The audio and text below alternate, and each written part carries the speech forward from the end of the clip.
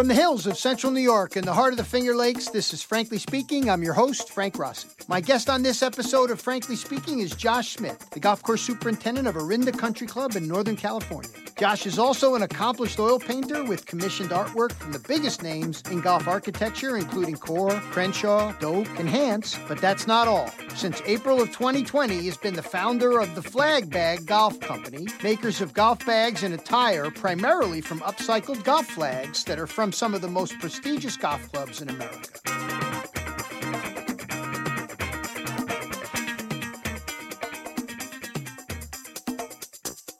I was reading the other day about the new USGA method for organic matter testing that will be unveiled shortly and will bring a standardized method for sample collection and analysis. This will make your organic matter management programs more data-driven, and when you do, DryJect services should be on your mind for aerating, top dressing, and amending in one pass. Injecting all kinds of sand at variable depths, DryJect has become more flexible and efficient over time. Be data-driven with your organic matter management program and consider DryJect services for all your amending needs.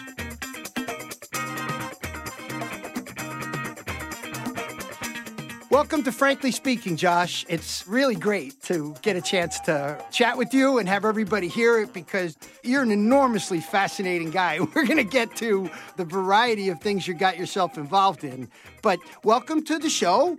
I want to make sure that the listeners have a sense of, who you are, where you came from. And I was pleased to see that you're a Michigander from the beginning, but then out in Oregon, I guess. You were raised in Oregon, yes? That's right. I spent my first 3 years in Michigan. We still have a lot of family back in Michigan, but we moved out. My dad was in real estate. We got to Lake Oswego, Oregon, and grew up there. Does that make it so I can call myself a native Oregonian? Because I sure like to. Okay. But I don't know if that means I'm actually native or not. Well, it depends. I mean, some states have very strict rules about this, like Maine has very hard rules. I think it's a bit from their German heritage to begin with. But I spent a little time in Michigan. And, of course, you get to appreciate the natural world. But at 3, you were barely conscious. So you come of age in Oregon.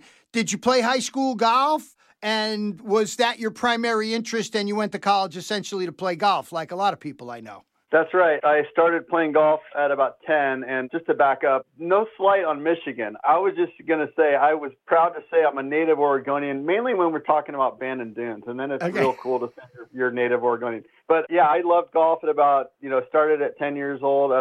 We have a 9-hole par 3 course. It was 18-hole par 3 course in Lake Oswego Municipal, and now turned into a 9-hole course.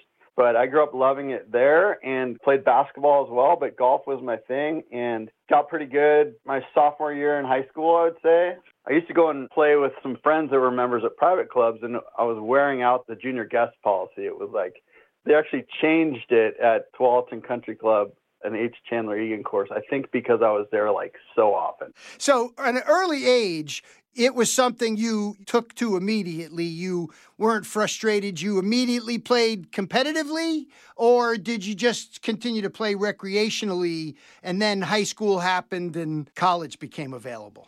We did some summer tournaments, some junior programs, so summer tournaments. I think I did break 80 for the first time in a summer tournament. Maybe I was after my freshman year in high school, I think.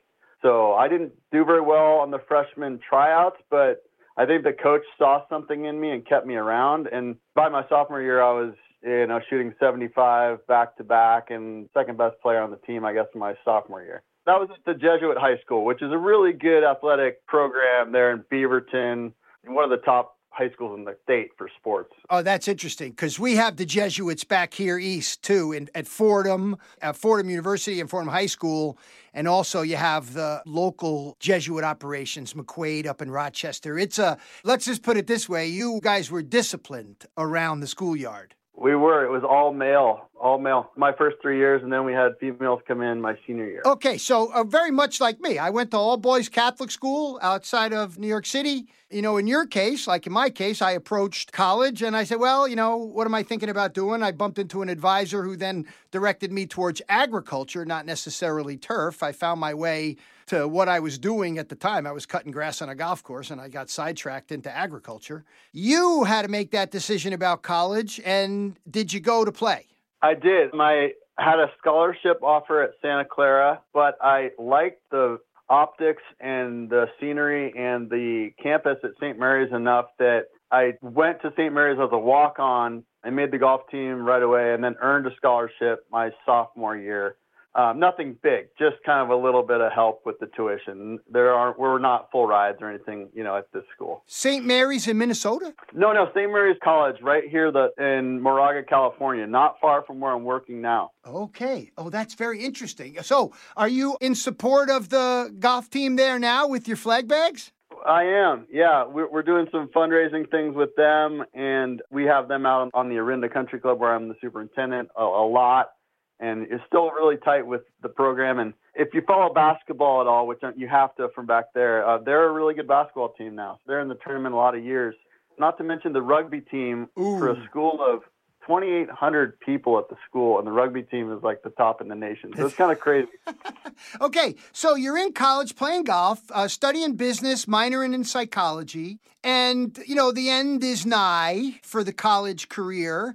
Did you consider playing professionally after you got some confidence, or immediately it was to try to strike out and to do something? Then I'm going to ask you, were you paying attention to all those people that took care of the golf course when you were coming up? I thought that I could, have a chance to play professionally, probably somewhere in my freshman year of college, sophomore year. I thought that there's a chance. And then once I saw the Pac-10 talent compared to the talent of the team I was on, I knew it was done. And Paul Casey actually won the Pac-10. I went and watched him at Orinda, which is where I'm the current superintendent.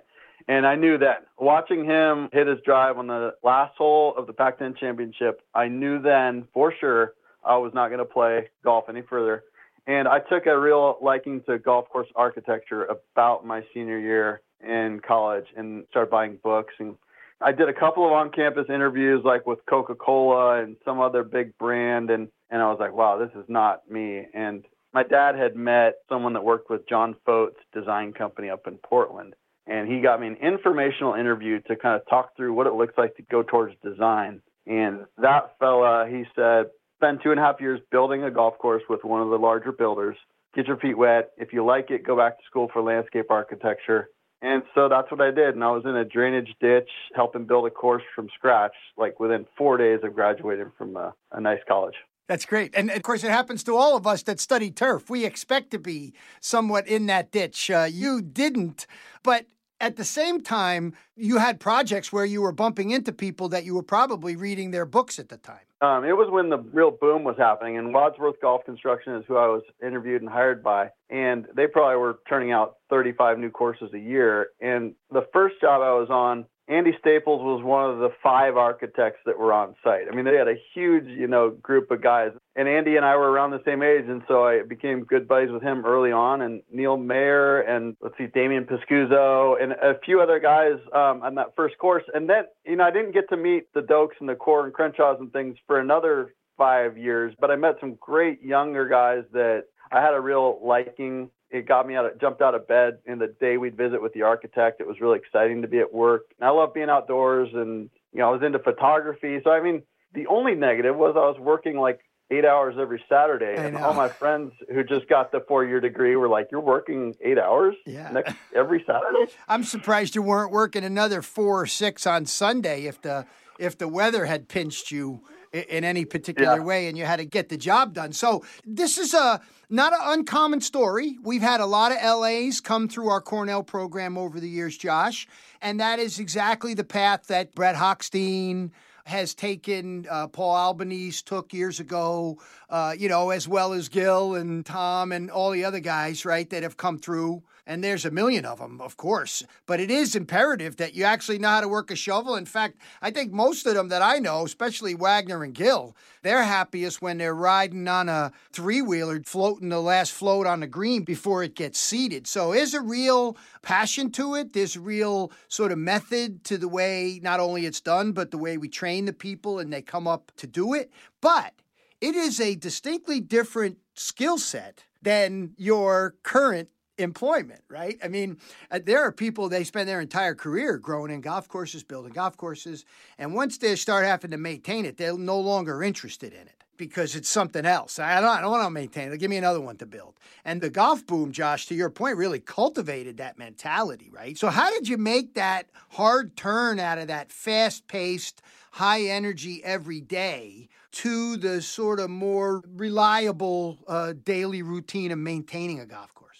I don't want to say it was a forced decision, but a few things led to the transition out of the fast-paced, large golf course builder. So it was around the time when there was kind of a slight recession happening, and every job was about 6 months to 8 months, and I had a girlfriend at the time, and it was still working out, but it was a challenge to always pick up and move, and I was no longer going to be a superintendent of construction because there was too many of us as the jobs were dwindling, and I was just going to be like a backhoe operator in Los Angeles. And it was like, that was not very appealing to go remote again and now not even be a superintendent because the pool of work was shrinking. And I decided I'm going to pull out and I got to figure out my next step. And I struggled for a bit just collecting an unemployment check. And I started my oil painting endeavors prior to this. So it wasn't a huge struggle. It gave me a chance to focus more on my oil paintings. Just to back up a little bit, I helped build 7 canyons with Tom Weiskopf in Sedona, and that's when I took up oil painting. And we're not allowed to work Saturdays on that project, so I had the full weekend to figure out what I was going to do with myself. And I took up oil painting, then quickly gravitated toward oil painting golf courses. And within a couple of weeks, I was showing Tom Weiskopf and Phil Smith and the owners of that at the time what I was working on as a brand new oil painter, and I was very into it. So then, another year and a half goes by, and there's kind of the recession, and I've got 6 months where I'm trying to figure out my next step. And I'd sent a career advice email to 2 people, and one was Tom Doak. Pacific Dunes was just being built. No one knew who he was, but I had been up there and met one of his shapers and had seen what he was building, and I was like, wow, this guy's doing something very cool. I want to ask him what career advice he would have for me going through 5.5 years of building. And he got right back to me, and I had attached a couple of oil paintings to the emails. And he said, if you don't have any better offers, I'd like to buy one of these paintings. And if you can hang around for 2 months, we're going to come out and work at San Francisco Golf Club restoring some bunkers, and we'd love to have you pitch in and meet you there. So I had this to look forward to, and I was just jazzed to be painting and in communication with this guy.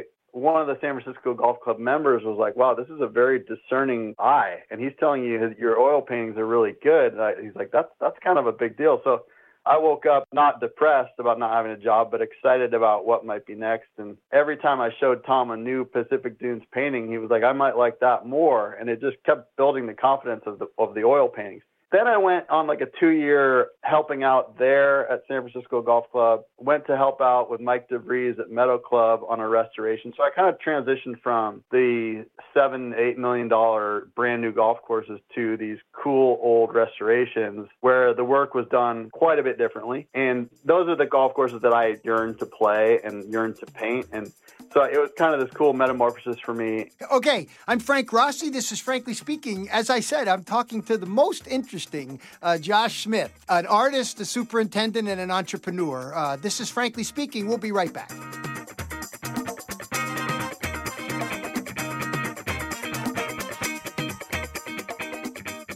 Many say there's an art and science to golf course management, but your nutrient management program should be a science. And when looking for products that meet your nutrient needs, it's hard to argue with the long-term investments the Plant Food Company has made in the study and best use of their products. Research-backed results and superintendent satisfaction are 2 of the many reasons to consider the Plant Food Company line of products. The next step is to chat with your local plant food rep or visit plantfood.com.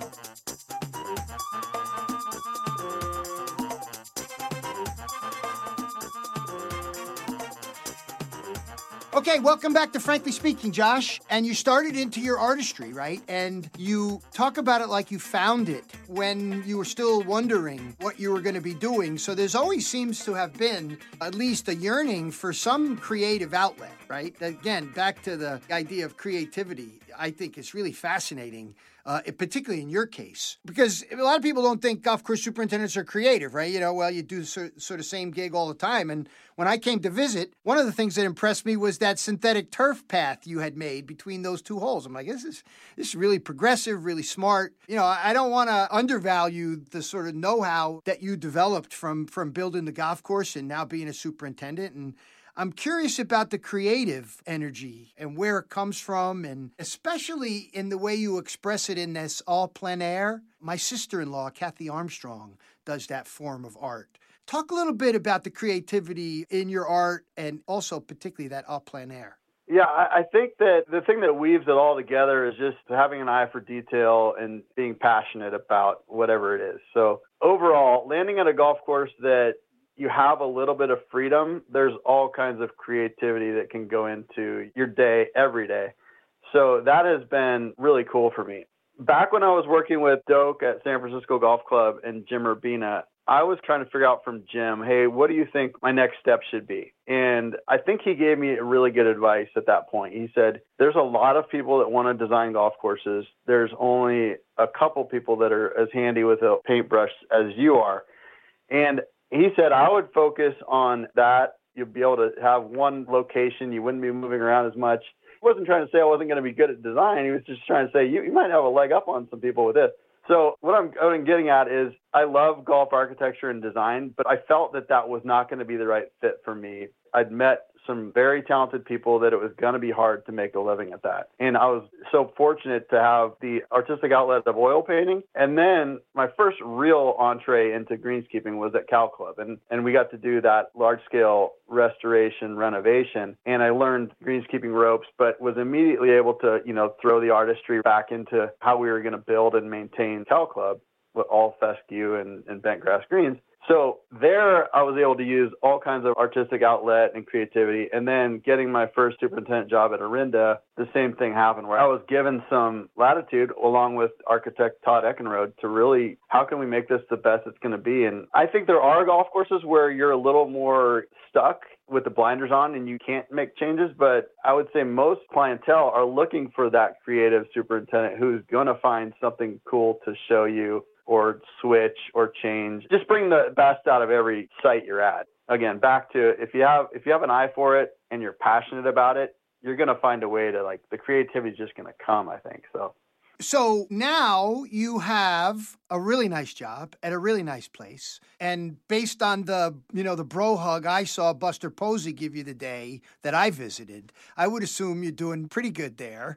And now your artwork, not now, but obviously for many years now, you have a wide range of places that your art has been commissioned, is on display, the covers of books, Seminole Golf Club. Tom has it on the Confidential Guide. How many clubs? Let's do the numbers first. How big of an enterprise is it currently, Josh?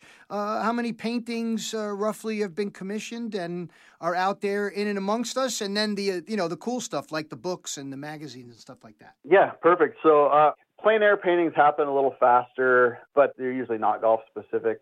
The studio paintings, I'm only doing, at the max 6 a year right now. It's probably even less just because I've got some other focuses, including my 2 young daughters and my wife, who's a teacher, kindergarten teacher, and works full time. Okay. I do have original oil paintings hanging at Seminole, Meadow Club, SFGC, Sabonic, Old Town, some really cool places.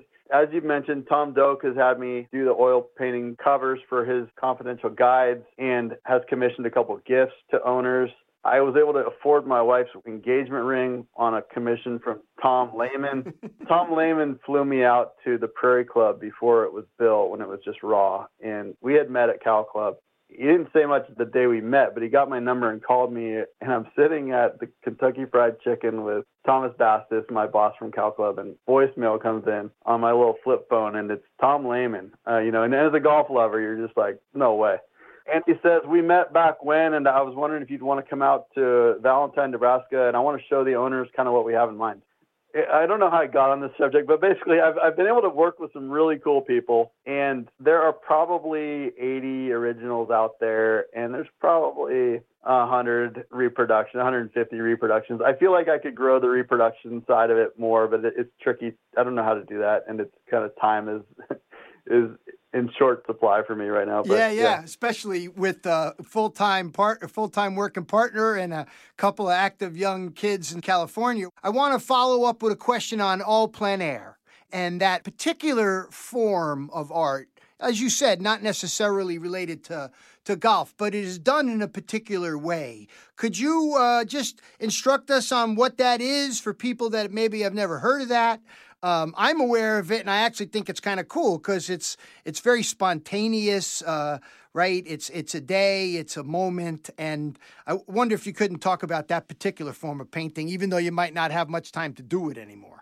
It's a great hobby. It's a very fun part of oil painting, and I always had to be talked into it. I was getting some mentoring on my oil paintings through someone locally, and one of the guys in our class was really into the movement of plein air painting, which is basically painting outdoors in the moment. You have a small canvas.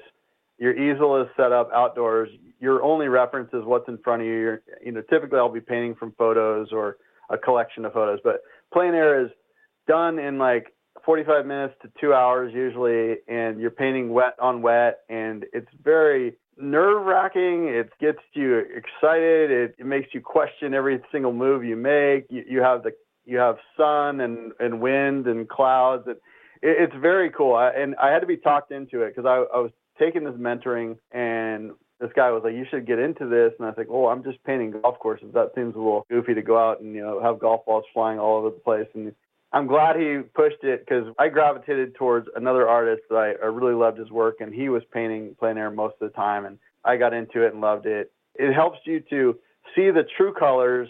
Photographs tend to be a little on the dark side and overexposed, and when you're out there painting from plain, real life, if you're good at it, you're going to learn more about colors. And I think colors are such an important part of any kind of oil painting that if you're learning while you're creating some art, it's just a win-win. For the average person, Bob Ross did something like this, yes? Yeah, I mean, sort of, but he painted really quickly, but he wasn't painting from life. He was painting more from imagination, wasn't he?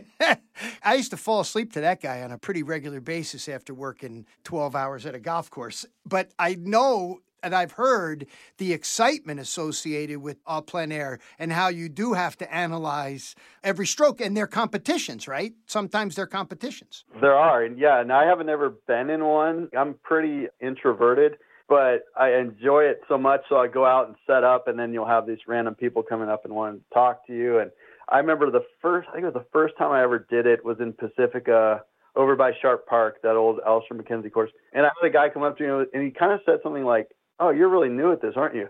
And I was just like, what was that old saying? If you don't have something good to say, don't say anything. You just get all these random people, and it makes you nervous and excited, and it's cool. So I tend to fit that in mostly when I'm on vacation because I kind of just have some time to kill. Josh, let's take another break, and we'll come back and wrap up our conversation with your flag bag venture with your brother. I'm Frank Rossi. This is Frankly Speaking. I'm with Josh Schmidt. We'll be right back.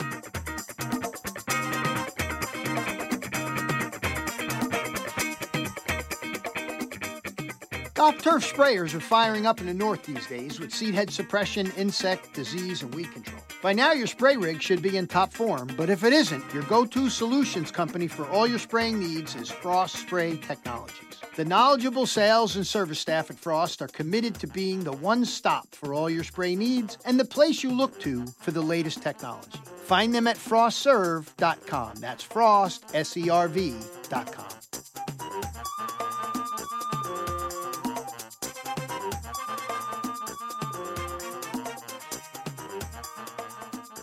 Welcome back to Frankly Speaking. Frank Rossi here. I'm with Josh Smith, the golf course superintendent at Orinda Country Club in Northern California. I had a lovely visit, and it was Buster Posey I saw that day because that morning I was visiting Greg Elliott out at whatever they call it now, place where the Giants play. Is it Oracle Park still? I think it's Oracle Park, yeah. Yep, okay. I see this big poster of him out there, and I think he had just retired. And then later that day, I bumped into him on your golf course. And I will say, just an absolutely beautiful piece of land that you and Todd, and the members have really exposed and did a wonderful job. I mean, that place is really, looks like it's great fun to play, which is the best thing you can say about, I think, any golf course. But speaking of fun, you were not done, apparently before you had a busy wife and 2 kids, starting another venture, somehow feeling bad for all the golf flags you had accumulated. People have these things with seashells and wine corks and a whole collection of things people like to collect. You, it was golf flags, and you had a spark of an idea. And first you played around, or you talked to your brother immediately and got the venture going? How did the Flag Bag Company come about? Okay, so Flag Bag, here, I'm going to start real quick. So Orinda Country Club is an awesome place. It's 1924, William Watson design, and he's a Scotsman. He lived 8 miles from St. Andrews in the time that Old Tom was still working there. So really cool place to be. The routing is amazing, and each hole is totally unique and awesome, and there's 2 creeks that come together. It's really cool. It's beautiful. But I had worked at all these great places like Meadow Club, San Francisco Golf Club, Cal Club, and the flags came off every 6 months, and they went into a box, and you kept them around in case something got broken or stolen and you had one to spare.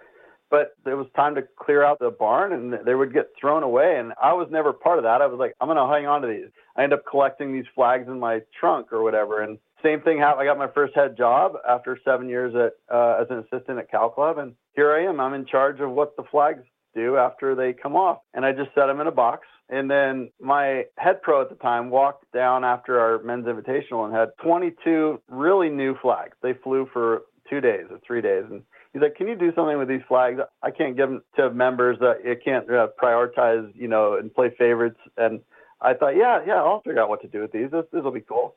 And so now I had almost a brand new 22 flags. And I'm like, okay, I've had some ideas, but here it is. I've got, what's that, $35 per flag. That's a lot of money in flags. Yeah. I got to do something with these. And that's what spurred it. He didn't say what to do. He's just like, can you do something with these? Like, will you get rid of them? My kids were, I think, 4 and 6 at the time. We had some golf clubs or whatever. And I thought, I'll just make a quiver. I'll figure out how to make like a little quiver. Because I've always been a lay-down golf bag guy. I've always been like an old school guy. And I was like, I'll make a little quiver for my daughter's tiny clubs, and this will be made out of a golf flag. And that'll be really cool. And then I think I sat with that idea for 3 months plus, never did anything with it. Never sewn, so how was I going to do it? I was spraying greens that morning, and I had been in touch with the owner of Mackenzie Golf Bags way back from when I was like 14 years old. There's the coolest leather bags were developed by Peter Jacobson and his brother back in Portland, Oregon. And there was a factory near my house, so I used to buy blemished leather golf bag for a lot of money, but still like a really good value. And so I knew like the early owners, and then I met the owner that took over the company and ran it for 14 years, and he became a good friend in Portland. He had since moved on from that company. They couldn't get along with one of the guys that was there, and so he had branched off and started another golf bag company. He's made the finest leather bags in the U.S. for many, many years, and I pulled off to the side of the 4th green after spraying something, and I said, I'm going to text Todd. And I think I texted him or called him, and I said, have you ever thought about making a golf bag out of flags? And he said, I never have, but let's try it. So the next morning, I believe I got him out 6 to 8 flags the next morning, and I was checking in monthly. I was like, how's it coming? What do you think of this idea? Nothing. Oh, yeah, it sounds really cool. I'll have something for you soon. And I'm playing with him right now. But it was time to move my dad into a care home. And I was like, well, I'm going to be up in town 7 months later. I'm going to be up in town this Friday. He said, you should come by, and I got something I want to show you. So I got up there. We met at the public golf course in Beaverton that I just spent $6 for 18 holes. Yeah. And we met there at Progress Downs and had a beer, and he showed me this bag, and I was like, oh, yeah, this is going to be a hit. So I went home a day and a half later, sitting there in the family room. My brother was there, and I said, hey, Matt, you want to come to this next meeting with me? Because I'm not going to have time to do this, but I think this could be really cool. And we have the same taste in old-style traditional golf. And he's a Dartmouth, MBA guy, and had a lot of free time. And he's like, yes, I'll come with you. And so we got to this meeting, and we're like, hey, I have the crystal ball. I think this is going to be a hit. I just got a really good feeling about it. So we set up, okay, we'll plan to launch in 10 weeks, and I'm going to reach out to every superintendent I can. Like, I'm reaching out to Kyle Hegland at Sandhills, Bill Salinetti at NGLA, San Francisco Golf Club. I'm getting this really cool reach from the connections I've had. Oh, sure. And I'm sending messages top secret at night, and I'm saying, hey, this is top secret. You can't share this, but this is what I'm thinking. Would you send me some flags? And they're all like, oh, kick ass. This is so cool. Yeah. And we're going to launch it like April 1st, right as COVID was kind of heating up. We didn't have 6 bags done. I think we were trying to get 6 bags done or 10 bags. And we were like, okay, it's gone too far. So we launched it, I think it was like 2 days ago. It was our 3-year anniversary. And we launched it. We didn't even have a website up yet, but yeah, it's been a very, very fun 3 years working with that and all the stories that have come with it. And I feel bad. My wife's, she's going through the trenches in COVID with teaching kindergarten. And here I am at night, just couldn't be more excited to be working on a 3rd gig. That's pretty exciting to me. That's right. So I thought it was really fascinating. Obviously, you're making more than bags now. You got a whole bunch of swag that you can get at flagbaggolfco.com. We'll do the shameless promotion. That's one of the great things of having a podcast. You can, help your friends and hurt your enemies and get a good table at restaurants sometimes too. So you're making a bunch of different stuff. So that's really good. I know Billy Salinetti. He's been in National Golf Links for a while now. I knew him as he was coming up. And probably like you at the clubs, they have these flags laying around and they're getting rid of them. So are you getting the old ones or the new ones? And it looks like you've got a novel way of working with some clubs to have access to some flags. And obviously other clubs that are maybe more private, they don't want you having their flags. How's that working out, the relationships with the pro shops and stuff like that? It's the biggest push right now. It's working great. And there aren't any places that don't want us to have their flags because our flags are going to go back to their client. Like, we're not going to take their flags and sell them to Joe Public. So it's just an upcycling deal where somewhere between the GM, the pro, and the superintendent has heard about us, and we're trying to get them to, hey, send us a couple flags. We'll turn you around a sample. You can show your pro shop what that looks like, and it's been working great. But we're still trying to get the word out. So mostly using flown flags, mostly using upcycled flags. It keeps the cost down. It's the game-worn jersey. So, I think that a flag at Bandon Dunes is more valuable if it's been flown versus brand new off the embroidery spool. So just all kinds of intrinsic beauty about it. I think there is some karma deeply embedded in these flags. We've got Gil Hance just made his first real hole-in-one on a big course carrying our bag. Matt Janilla made another hole-in-one carrying his bag. Just had a superintendent from Grey Walls in Marquette, Michigan, make one on the trip to Scotland with his bag. So I think the flag, saving it from the landfill and getting it out, I sound like such a salesman right now, but so great. I think there's some karma. There's some karma in reusing these things. And as you mentioned, we have duffel bags that are taking off. We've only announced those 4 months ago. Yeah. Not everyone wants a bag that doesn't have a stand. So a duffel bag is a pretty good fit for you or as a gift to somebody that hosted you somewhere. I love this kind of bag because I love this kind of ready golf. Yeah. This is the kind of bag you got when you're playing ready golf. You're not sitting around and, like baseball used to be before the pitch clock got involved, just sitting around, a lot of wasting time with the stand and all the rigmarole you go through. So I love this bag. I love this idea. The upcycling thing is also fascinating. So are you saying that the only way to get these bags, like if I ordered it, could I order one with the San Francisco Golf Club flags on it? No, you cannot. What would be their interest in working with us at that point? Because we're not paying them for the flags. That's we're right. Just okay. All right. We're going to turn it back into a product, and then the pro shop is going to make 30 to 40% on the sale of it back to the to the client. So okay, this is good. So recently, I know, like anybody in golf knows how exclusive and meticulous the Masters is and Augusta National is, right? And over the weekend, you had this lovely series of tweets that went out during the par 3 contest where Ben Crenshaw had a bag with the Masters flags on it. So were those his flags, or how does that particular thing work out? Because, boy, that was just great press, Josh. Hopefully that plant in Oregon can make bags on a high volume. Ben's agent reached out to us. So we had built a bag for Bill Core about 2 years ago, and it was like his resume. It was his favorite designs, and it's the coolest bag you've seen. And then we were working with Save Muni through Ben's agent, the public course there in Austin. They're trying to, keep it ground.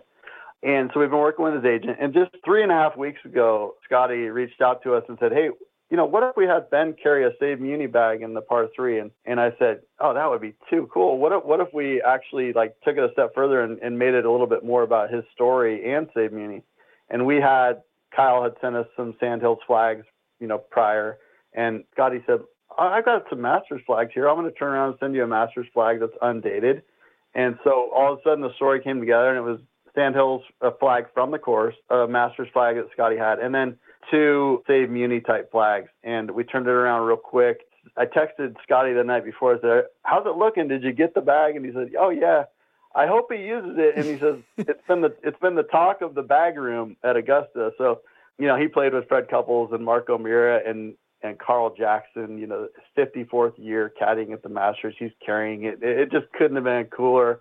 Will Zalatoris actually got rained out last year, and he was going to carry our bag in the Masters par 3, one that we made for him. But it was so cool. So if I send, so somebody could contact you with flags of their own, and you'll stitch them together into a bag. Exactly. Usually it's on the client to kind of send us their own story. We have some flags, but we don't have logo flags from, this, that, and the other. We have some old number vintage. We could do some picnic table checkerboard looking flags, but normally it's going to be hey, what would my bag want to be? And it's somewhere between 3 and 6 flags of whatever you want. And we'll put it together, and, duffel bags take 4 flags, 5 flags.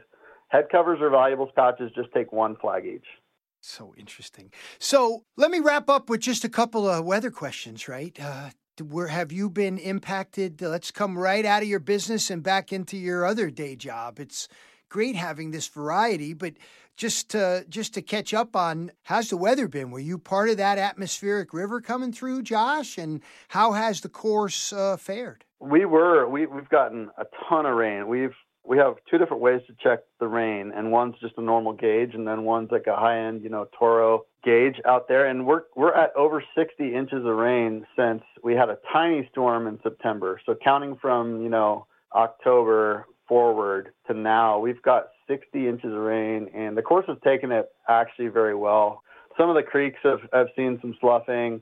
The bunkers needed to be kind of put back a few different times, but tee to green, the course has been playing amazing. And as you saw, we've taken out a ton of cart paths. Just because in my time there, I've seen in a 4-inch rainstorm, we've got enough drainage out there. We've got enough top dressing that the carts are getting around safely and not doing any damage. So we've been really pushing the envelope on that. With the lousy weather, they're not playing as much. 60 inches of rain, you probably had a lot of rain days. Yeah, there was definitely days where not too many people went out. But man, we definitely, again, we pushed the envelope to get carts back out, and then the members were back out. And other than having to play around some ground under repair bunkers, we've done well. And I got to say, we've been very lucky, too. We've only lost 3 trees. You've heard these horror stories in San Francisco of 60 and 80 mature trees coming down. And I think because we have so many oaks, they're kind of stronger and lower to the ground or something. But we've been lucky. Well, you saw the scary pictures from Augusta National that one day, didn't you? Oh, the video couldn't have been scarier, right? I mean, that must have been cracking enough that they could hear it to get out of the way. But wow. It's a miracle nobody was hurt. Listen, Josh, I can't thank you enough for taking the time to have this wander through the many careers that you have. And I guess it's really, we should thank your wife and kids who are along for the ride on this as well. Hopefully this continues to go in the great direction it's gone so far for you, Josh. Thanks so much for taking the time. Appreciate having you. Absolutely. And can I just thank my membership and my staff? Because, I can't do anything without people working with me at the country club and the members too. I've got a lot of people to thank along the way too. So, and especially you. So thanks for having me on. I'm happy to do it. Thanks, Josh. Josh Smith, I'm Frank Rossi. This is Frankly Speaking. Thank you for joining us.